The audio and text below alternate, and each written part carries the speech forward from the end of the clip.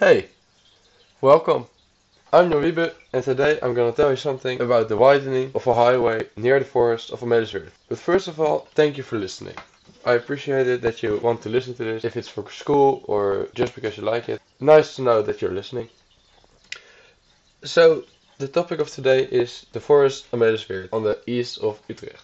And especially the widening of the highway on the west of this forest, because this will take away a part of the forest. And this gives a lot of friction and discussion between different parties and different opinions on how or to do the widening. First of all, I'm going to tell you something about the forest and the history of the forest and the highway.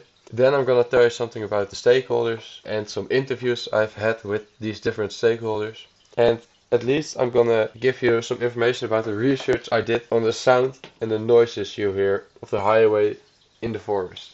If you're in the area, in the forest, nice, awesome, and try not to listen the whole time to this podcast, but click on pause and also walk in the forest and listen to the birds and listen to the wind and try to ignore the highway.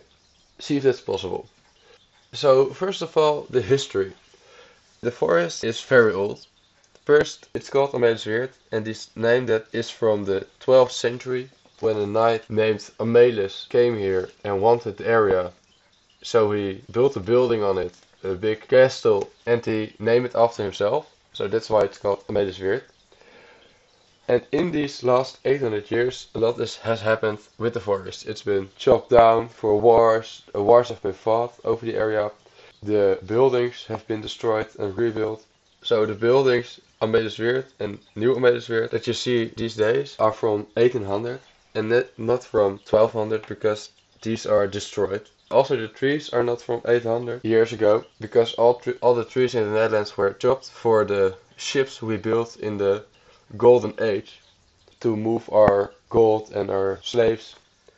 So yeah, the trees you see in this area or in this forest are more or less 200 years old and not the full 800 years. And then the history of the highway. The highway was built in 1975, and even then there was a lot of protest against the building of this highway because also then it took away a part of the forest, like what's happening now.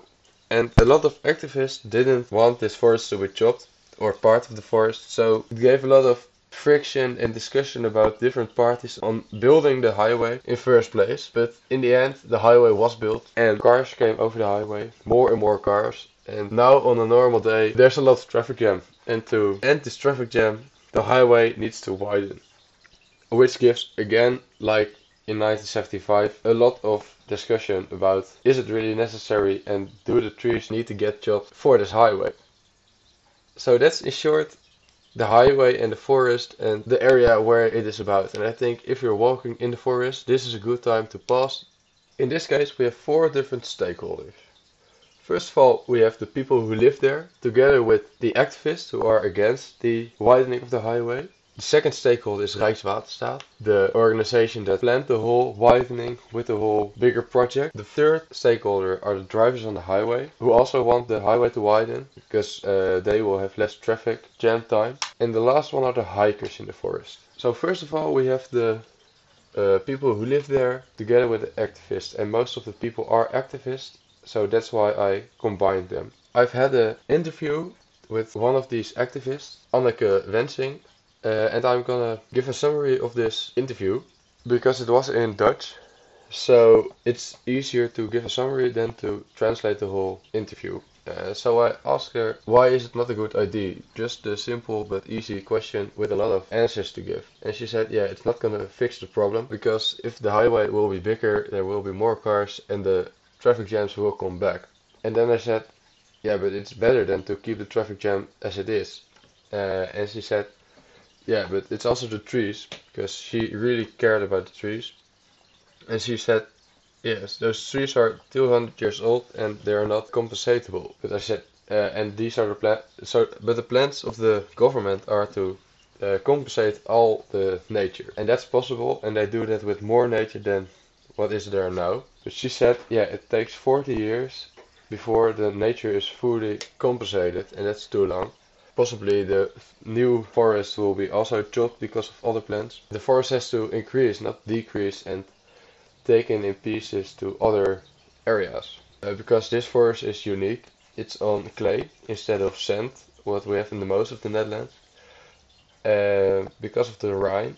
And the Rhine was here to give clay to the river. So I asked her, what is then a better option?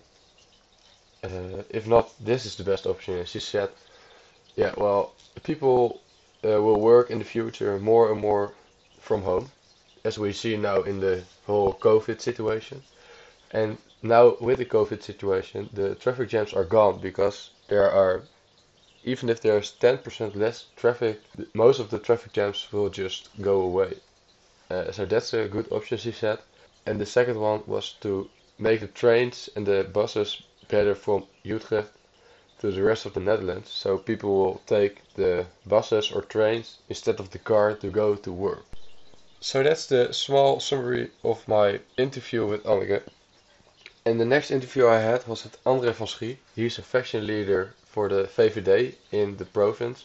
And for me, he was the representative of the drivers on the highway. So of course he thinks the plan is a good plan and the best plan to solve the traffic jam. And I asked him, why is this the best plan? And he said, well, it's on the long term the best plan, and you don't really chop the forest. It's only a piece of the forest of 900 meters on the long and only 25 meters land inward. And in this area only 111 trees grow, or all trees grow, and the rest is all bushes or grass or small trees. So it's not really chopping the forest, but only making the forest smaller, because it's less than 1% of all the trees in the forest, he says. And I asked him, why not other solutions? For instance, make the maximum speed on the highway lower to 80 kilometers per hour instead of 100, which is now. And he said, yes, that's not possible because it's a highway. And that's the only thing he wanted to say about that. It's not possible because it's a highway. And I thought it was very funny because it's the most VVD thing I can hear of someone. But yeah, I don't think the interview was really good, or I learned a lot of it. Because yeah, he only said we need highways and I want to drive fast. But the only nice thing I learned was that there are only 111 trees being chopped down for the widening. And my last interview was with Steven. He is the one who is leading the project of the widening and the whole project of the Ring of Utrecht, because it's a large, bigger project than only the widening of the A27. And I asked him again, why is this the best option and why not something else?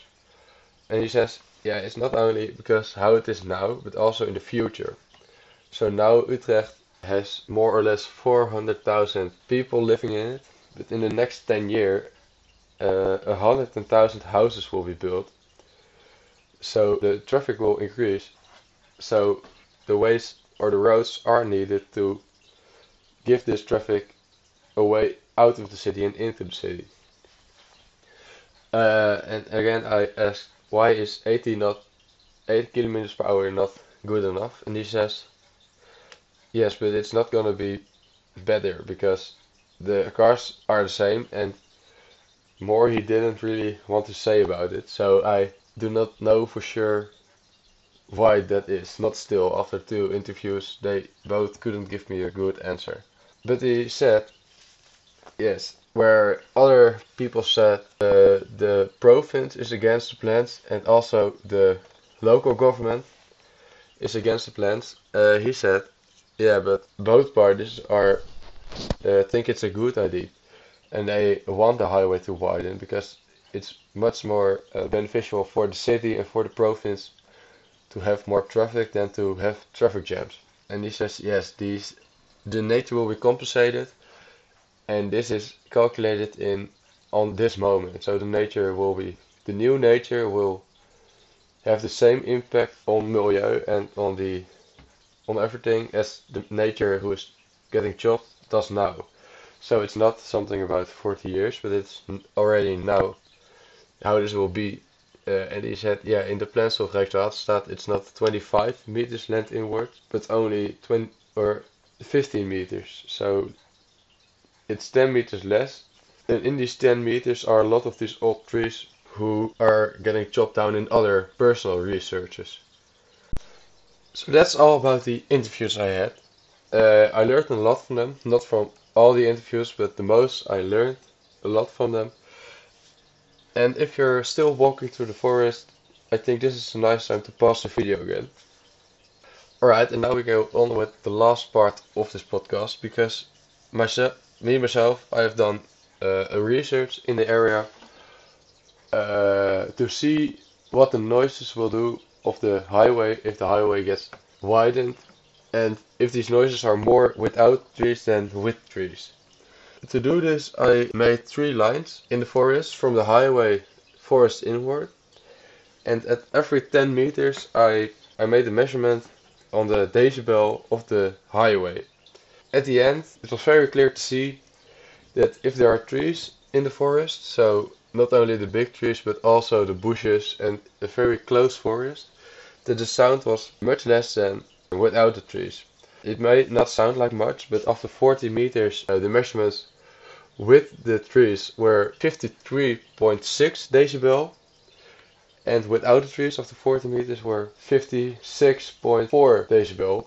So this is a difference of almost 3 decibel. That may not sound like much, but in decibel, after 3 decibel, the sound has doubled. So without the trees, after 40 meters, the sound of the highway is still double of what would happen with trees. You can imagine that if the highway becomes wider and more cars will go over it, the sounds will increase, and with less trees, the highway or the sounds will even get louder. So that's in short my research and why I've done it. And this shows that expansion of the highway will make some extra noises in the forest. If you are walking through the area still, or did walk through the area, I think you have heard this highway almost everywhere in the forest. Especially because I said in the beginning, don't listen to it, but of course then you go listen to it. So you know how annoying the noise can be in a peaceful and quiet forest. And with a wider forest or a wider highway, these noises will even become more. And that is how I will end this podcast.